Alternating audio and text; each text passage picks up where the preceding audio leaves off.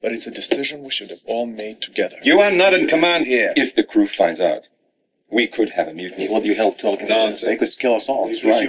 Everything that happens on this ship affects us all. Master Darms is already That's right. We can still go back. All we have to There'll say be no is going back. Before we sailed, I dispatched a letter to Admiral Bedoran, in which I announced our intention to defect. in the name of God, why? When he reached the New World, Cortez burned his ships. As a result, his men were well motivated. You have signed our death warrants. Good morning, and welcome to episode 715 of Effectively Wild, the daily podcast from Baseball Prospectus, presented by the Play Index at baseballreference.com. I'm Ben Lindbergh of Grantland, joined by Sam Miller of Baseball Prospectus. Hello. Hey, Ben. How are you? I'm okay. I appreciate you taking a break from doing dishes to talk to me today. You're welcome. I mean, I'm not taking a break so much as I'm multitasking, but you're welcome. So last night I discovered that there are sprinklers in the outfield at Arnold Field in the middle of the night at inopportune times. Why were you at Arnold Field in the middle of the night? I mean, I was could do that, but yeah, I was watching the Perseids. It was peak Perseid night, the meteor shower, and Jessie and I went over there after we got back from the Stompers game, and she asked me if there would be outfield sprinklers, and I said I didn't think so. And because the grass was already wet, which I assumed meant that the watering was over. So we were lying there under the stars, and then the sprinklers activated on top of us. wow. That's, and we've never talked about what baseball would be like if the sprinklers came on at random. That would be interesting. I'd like that. I would too. On a hot day, it wouldn't be the worst thing. Outfielders might not mind. They might shift to be in the sprinklers. They might.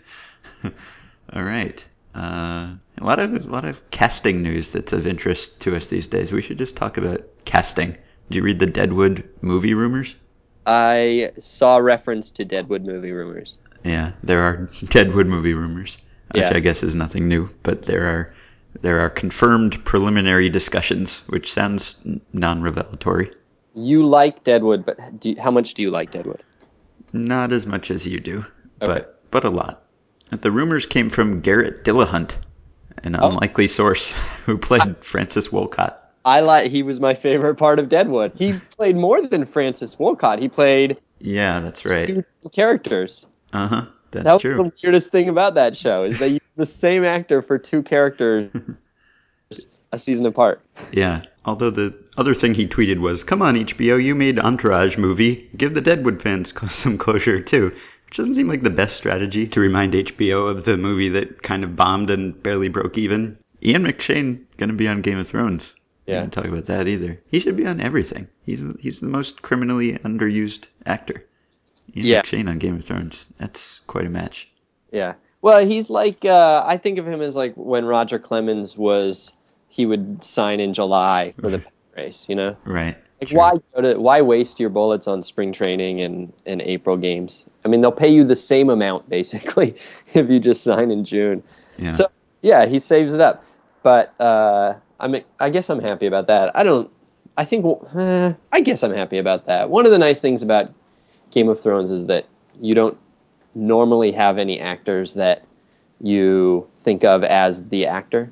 They're characters, right? Mm-hmm. And Al Swearingen is going to show up in Game of Thrones, and it's going to be Al Swearingen in Game of Thrones. Yeah. It's going to take me out of it. In Game of Thrones, every character is Al Swearingen, basically. Yeah. That's my favorite show of all time. And it depends where you set the minimum plate appearances. If you set the minimum plate appearances at one season, then 3 weeks is. I'm with you on that. If you set it at 2 seasons, then Deadwood is. Mm-hmm. And Peter Gallagher going to be on Good Wife. I don't know if that's as exciting to you as it was to me, but extremely exciting to me. Yeah, we should have Ken Tremendous on and ask him about that. We should. All right. So you've not stumbled across a entertainment news podcast. This is still a baseball podcast. Yeah. Although many of you seem to prefer that we take tangents. But is there anything that you want to talk about before we talk about the thing that we're talking about today? No, sir. Okay, so we're going to talk about the Cardinals, because I wrote about the Cardinals, and we're reusing my material. And this is something that people have noticed about the Cardinals earlier this season. Jonah Carey mentioned it in a Grantland post in mid-May, I think, and Matt Trueblood wrote an article about it for BP later in the season. But it's one of those things that usually, as time goes on, stops happening or stops being so interesting. The Cardinals are obviously having a great season. They're the best team in baseball. They're 5 games ahead of the next closest team, the Royals. And it's not a surprise that the Cardinals are good. The Cardinals are always good. But I don't think anyone saw the Cardinals being the best team in baseball by far, particularly after they lost Adam Wainwright in April. And even though they lost Adam Wainwright in April, it's been the pitching that has really driven their success. And it's really, I mean, it's a historic pitching performance to this point in the season. And despite all the flaws about ERA, occasionally ERA is a useful thing to cite just because it goes back forever and it's not the worst thing when you're talking about past performance. The Cardinals have a 2.60 staff ERA. Their entire pitching staff has the same performance as Matt Harvey, basically. They're always Matt Harvey. And no team has had a staff ERA that low since 1972, which was like the second lowest scoring season since the dead ball era. That was the season that made the AL start using the DH. So this is something we haven't seen in a long time. The next closest team, the Mets, are about 0.6 of a run behind. They're an extreme outlier. And you look at their peripherals and nothing stands out. They're not striking out a ton of guys. They don't walk fewer guys than anyone else. They've, got a decent ground ball rate, but they're not leading the league or anything. And it's sequencing. It seems to be the times when they are allowing their hits and not allowing their hits. So Cardinals, with the bases empty, have allowed a 700 OPS, which is almost exactly league average now. So bases empty, Cardinals pitchers league average. With men on, 584 OPS allowed, and with runners in scoring position, 552 OPS allowed. 193, 276, 276 is their slash line allowed in over 1,000 plate appearances with the runners in scoring position. So wait, help me out here. Can you give me an idea of what percentage of that gap is BABIP, what percentage is walk rate, and what percentage is isolated power? I can, yes. So with runners in scoring position, the league is hitting like Billy Hamilton against the Cardinals. Since I made the Matt Harvey comp, I'll make the Billy Hamilton comp too. So Billy Hamilton without speed, which is like the worst player imaginable. So the split of their runners in scoring position versus bases empty, I will tell you. So they do strike out more batters. Their strikeout rate with the bases empty is 21.1%. With runners in scoring position, it's 24.8%, which is actually the highest of any team with runners in scoring position. But they also allow more walks, and most teams allow more walks with runners in scoring position. That's the thing that makes this even more incredible, is that pitchers generally do worse with runners in scoring position, I guess because they're trying to be careful or because they're already in trouble, and that's how how runners got in scoring position, or better batters are up because top of the order tends to be on more often, that sort of thing. So the league hits 40 OPS points better with runners in scoring position. So even more incredible that the Cardinals have gone completely the other way. But most of the difference is BABIP. It's a 75-point BABIP difference. So bases empty, 314, runners in scoring position, 239. And that is backed up by contact quality indicators, fewer line drives, more pop-ups, more soft contact and less hard contact. So it does seem as if they are actually allowing weaker contact, but that itself could be a luck thing. So the total impact of this is that they have been anywhere from 6 to 8 wins better than you would think that they would be, just on defense and pitching alone, just on the timing of that. So their cluster luck, which is one way to to term it. Ed Feng, who's a Grantland contributor, calculates cluster luck, which I think is a Joe Pita term that he coined. And it basically just, the difference between a team that happens to cluster all its hits in bunches and drives in a lot of runners versus a team that just parcels out its hits one per inning and never drives anyone in, whether luck related or not. So he calculates that it's an 84 run difference just on that alone. If you go by base runs, it's a 61 run difference. And I think BP's adjusted standings have the Cardinals something like 8 wins better than their underlying stats say that they should be. So it's not as if the Cardinals have been a great team and they would have been a bad team. They still would have been a really good team. But much of the difference in the NL Central over the Pirates and over the Cubs, who haven't really had any luck on their side, can be explained by this. So if the NL Central race comes down to a couple games in the end, then the Cardinals, you could say, won because of how they have clustered their hits. And so the obvious question is whether there is anything meaningful in it, whether it is... Hang on. Yeah. I want to just 2 quick things. One, what is the league BABIP split? Because I know that we've talked about with individual players and individual teams, you can't shift as efficiently with runners on generally. Uh-huh. So you would think in this day and age BABIP would go up a bit more. I will look. All right. The league BABIP split is actually very small, with bases empty, pitchers have allowed at 292 BABIP, and with runners in scoring position, 298, and with men on, 305. Did you say that's small? Yeah, well, I mean, it's small compared to the Cardinals. It's but that's not nothing. That's 13 points. Yeah, that's pretty big. Okay. All right. Secondly, and so that just makes it even more. That's all. That's all I'm saying. Right. It should go the other way. So. Yes. Right. Yeah. So, secondly, did you mention in your article, and are you going to mention here, the 2013-2014 Cardinals hitters? I did mention that, and I will mention that. So right, go on.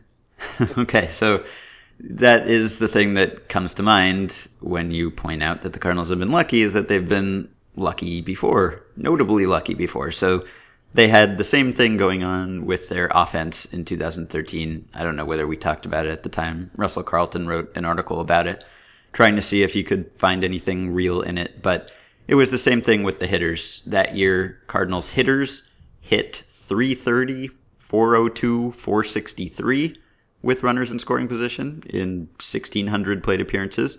And you could say that that's why the Cardinals won the NL Central that year. They beat the Pirates by 3 games, and that 3 games is more than explained by their crazy hitting with runners in scoring position. And so, yeah, a lot of people tried to figure out whether that meant anything, because statistically speaking, it doesn't. There's very little correlation from year to year with how a team does in high leverage spots or runners in scoring position or close and late or however you want to define clutch situations. There's not much consistency from year to year. But because it's the Cardinals, people tried to come up with reasons why it meant something, and it was the Cardinals way, and it was, developing clutch guys or having some sort of different approach. And the next year, there was nothing. The 2014 Cardinals showed basically no ability to hit better with runners in scoring position. I think they probably hit less better than the league in those situations last year. So that is the thing that informs this discussion, because, and some people have tweeted at me, but the Cardinals always seem to be lucky in some way. And they're thinking of 2013, which was extreme luck, but a totally different kind of extreme luck. So I don't know whether you can say there's some common ground between the two things. And then you can point to 2014 and say that didn't carry over at all. And so maybe we shouldn't expect this to carry over at all either. Good summation. Okay. And the weird thing is that it just keeps getting more extreme as the season goes on, because this is the sort of thing that you point out in May or June, and then the rest of the year it's normal or it regresses. And that hasn't happened with the Cardinals at all. In fact, they have their strand rate, which is just the percentage of runners left on base, is 81.5% now, which would be by far the highest ever for a team. The 1968 Year of the Pitcher Tigers finished at 79.6, and that's the highest ever. And the Cardinals have stranded more runners in the second half of the season. And just even as I was writing the article, like they just finished a 38 inning scoreless streak over the weekend, which during that time there were 11 runners in scoring position and none of them scored. And so that kind of goosed the numbers a little bit, you'd think. But then even after I wrote the article and had to update it for what happened last night, all of the splits got even more extreme in my last update because the Cardinals beat the Pirates, and the Pirates went 0 for 10 with runners in scoring position last night. And so I had to make the stats even more extreme. So it's the opposite of what you normally see with something weird early in the season. Kind of. I mean, normally when you see a team that's doing something that seemingly can't be explained and will regress, half the time it regresses immediately, and half the time it continues unabated, right? I mean, if you flip 35 coins in a row and they're all heads, and you expect regression, well, there's a decent chance you're still going to flip 5 heads in a row the next 5 times just by chance. Mm-hmm. So it's not like regression is not like a certainty. You're still prone to the same laws of dice rolling that you always are. Yes. And so play enough seasons and have enough teams. Mm-hmm. And eventually, but you're not satisfied with that. You tested, you looked, you watched tape. I did. It's Yadier Molina, right? It's Yadier. It's all Yadier. I mean, I would be satisfied with that, but my editor probably wouldn't be satisfied with that. If I want to write an article, I have to at least try to confirm or reject some other alternate hypotheses for what this might mean. And this is like the most extreme version of this thing. I don't know, the cluster luck calculations only go back to 2001, but in that time, this is by far the most extreme cluster luck on the run prevention side that we've seen. So let me ask you this. This is, if I were going to debunk this, I would look to see if their pitches were of the same quality. Mm-hmm. If velocity is the same, if movement's the same, if command is the same, if pitch selection is the same. You can't really do much about sequencing, probably. Yeah. But I would expect the pitches all to be basically the same. Yeah, right. So I did that, and the velocity is pretty much the same. Like with the bases empty, they average 92.6 miles per hour. With runners in scoring position, they average 92.9, which seems like an increase, except that the entire league throws harder with runners in scoring position by 0.4 miles per hour. So this is not at all unusual what the Cardinals are doing in that respect. I looked at location, I looked at pitch selection. The percentage of the time that they use each pitch is almost identical. Like the biggest difference was throwing more sliders, and it was like 17% instead of 14% or something was the biggest difference. And is that, I would guess that's also common throughout the league. Yeah, yes, right. Because you're going for strikeouts and you throw strikeout stuff. And so there was an example of a philosophy that seemed like it might be real. Last year, Jonah Carey wrote about the Cardinals and about Dave Duncan's continued legacy with the team. And one of the things he pointed out was that the Cardinals seemed to have an approach with runners in scoring position that was different from the rest of baseball, in that the one thing that's different about hitters really with runners in scoring position is that they're more aggressive because they really want to drive in those runs, and they swing more often, and they swing at the first pitch significantly more often. And so the Cardinals had this approach where they would throw fewer fastballs on the first pitch with runners in scoring position than a typical team would, or the difference between their fastball rates on the first pitch of plate appearances with the bases empty and with runners in scoring position was much larger than the league difference, because they were trying to throw soft stuff. You got hitters coming up, and they're all geared up to drive in these runs, and they're going to be swinging, and they're going to want to see fastballs, and then you throw them a slider or something, and they swing over it theoretically, or they hit it weakly. And that was really a pretty dramatic trend from like 2008 to 2011, the Cardinals had a gap in fastball usage on the first pitch that was over twice as large as the league's. It really stood out. But then 2012, it was smaller, and 2013, 14, and 15, the gap has been smaller than the rest of the league. So that philosophy that they had under Duncan and under La Russa, it seems that they abandoned just about as soon as those guys were gone. So there's now really no perceptible pattern in pitches they throw on the first pitch or overall that I could see. There could be some sort of sequencing difference, and I don't know.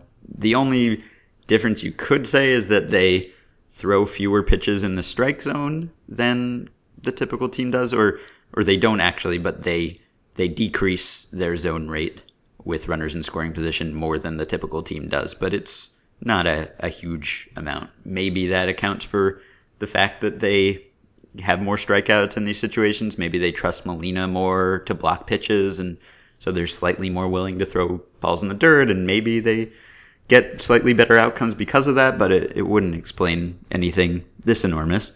And so, yeah, that was kind of a nothing. And I thought maybe it was double plays because they still get a decent amount of ground balls. They're fourth in ground ball rate overall and fifth in ground ball rate with runners in scoring position. So I figure you get a lot of grounders. Maybe you get a lot of double plays and you get out of these situations. And that hasn't been the case. They are 22nd in double play percentage, which is the percentage of double play opportunities in which they have turned a double play. So they haven't excelled in that respect. And the only other thing I could think of is holding runners. And that is something they seem to be good at, as you would expect, with Molina and with some pitchers who seem to pay attention to that. So they've allowed the lowest stolen base total in the majors with a 64% success rate. And maybe you could, and BP has all these advanced base running stats now, and those base running stats seem to confirm what you would expect, that Molina does kind of depress the running game, and so do the Cardinals pitchers. But it's not huge, and if you look at the overall base running performance, the base running runs of Cardinals opponents, it's basically average. So it doesn't seem like they're really stopping guys from going first to third or second to home or first to home really all that more often than anyone else. So I don't know that explains it either. So I don't know. Like if there were just a clutchness, even if there were a clutchness, and maybe there's a clutchness, we can't really disprove or prove that. But a clutchness that infects the whole team. Yes. That's the thing that makes it like a step further, right? Right. I mean, it's possible to imagine that there are outliers and that within all this noise, there are individuals at either end who perform better or worse in clutch situations, but that they would somehow all be clustered in this one team and have not demonstrated it in previous years, even though they were largely playing together. Mm-hmm. It just requires a kind of slightly more complicated narrative than probably most of us are usually willing to go without extraordinary evidence. Yeah, and I guess the response to that would be the Cardinals have this coherent organizational philosophy from top to bottom, and you hear about that all the time, and so it didn't show up until this year. Right, and that's the problem, is that they've been better with runners in scoring position in some years, but nothing nearly this extreme.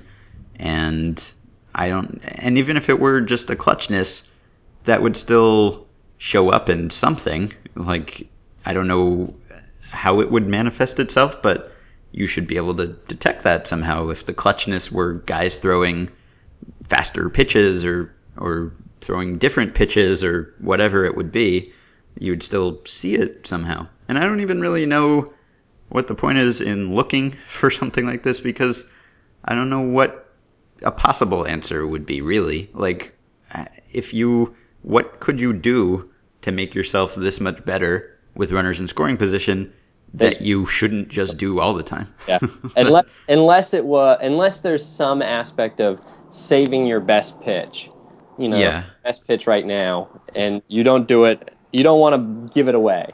But no, you're right. If you can produce a 276, 279 OBP slug against a huge group of hitters in a given situation, you should do that and then look to expand. Yes. Yeah. Whatever you're doing in that situation, you should do in most situations or all situations. So anyway, I tried to find something. I couldn't find anything. I didn't really expect to find anything. And it doesn't matter. It's an interesting thing that's happening anyway, whether it's random or not. When it's this extreme, you want to look for a reason and come up with a reason, but so let's say, okay, so there's no reason. We don't think there's a reason. We're not going reason, okay? Now, the person who is upset by this article doesn't like that you're using the word lucky, and we can do something to satisfy that person. We could say, you're right, maybe they're this good, and that the stats without runners on are the wrong ones. I mean, if we're looking at something is happening fluky, maybe those are the non-representative ones. More likely they're somewhere in the middle. Yeah. And that their true talent level is somewhere in the middle. Yeah, although, I mean, they lost Wainwright, and they're not necessarily acting like a team that thinks that they have the best pitching in 40 years. I mean, they just traded for a couple of former closers at the deadline. They traded for Broxton. They traded for Cishek. So it's not like they seem to think that they are so well stocked that they don't need any pitching help. So, yeah, I would maybe buy that they're a little bit better than what they've been in non-runners in scoring position situations, but I don't know, their peripherals in those situations don't really indicate that they are more overpowering than their ERA has. Well, who cares? Yeah, good for them. You got it, you know? And I expected to get a bunch of pushback on this. I expected to get a bunch of tweets saying, you national media people always saying the Cardinals are lucky, and yet here we are winning every year. And I haven't actually gotten any of those tweets, which I'm thinking is maybe even Cardinals fans realize that this is just so extreme that it can't possibly be a sustainable long-term thing. I mean, if you see this all season and them just wriggling out of jam after jam, I think probably even they must realize that there's something strange going on here, as much as they are enjoying it. And there are ways in which, like we've probably talked about the Cardinals' success in the draft, and the draft is definitely largely dependent on luck and player development, and Russell Carlton has written things about the draft and randomness also, and how there's seemingly little correlation from year to year. And the Cardinals have done well in that respect too, so there must be some luck there, but we also know that the Cardinals, at least for a while, seem to be evaluating amateur prospects in a way that other clubs weren't, and maybe they were getting information that other clubs weren't and making decisions based on that. And so you could at least point to that and say that's why, or that's part of why. And I don't know that there is an equivalent thing that you can point to with the runners in scoring position and say that that's why this is happening. But it's almost unfair that the Cardinals, who are so well run for the most part and very successful over a long period of time, also get all this luck on top of that. But that is what's happening. All right. Okay, so we'll see if it gets even more extreme as the rest of the season goes on. I would expect it not to, but even the extreme stuff that has happened thus far might be enough to lock up another division title and maybe send them to another pennant like it did in 2013. Anyway, one of the more interesting stories statistically of the season. Okay, so that's it. You can email us your complaints about us calling the Cardinals lucky at podcast@baseballprospectus.com. Join the Facebook group, almost 3,000 members now, at facebook.com/groups/effectivelywild, and rate and review and subscribe to the show on iTunes. Support our sponsor, PlayIndex at baseballreference.com. Use the coupon code BP when you do to get the discounted price of $30 on a 1-year subscription. We will be back soon. Maybe we'll do emails, so make sure to send us some.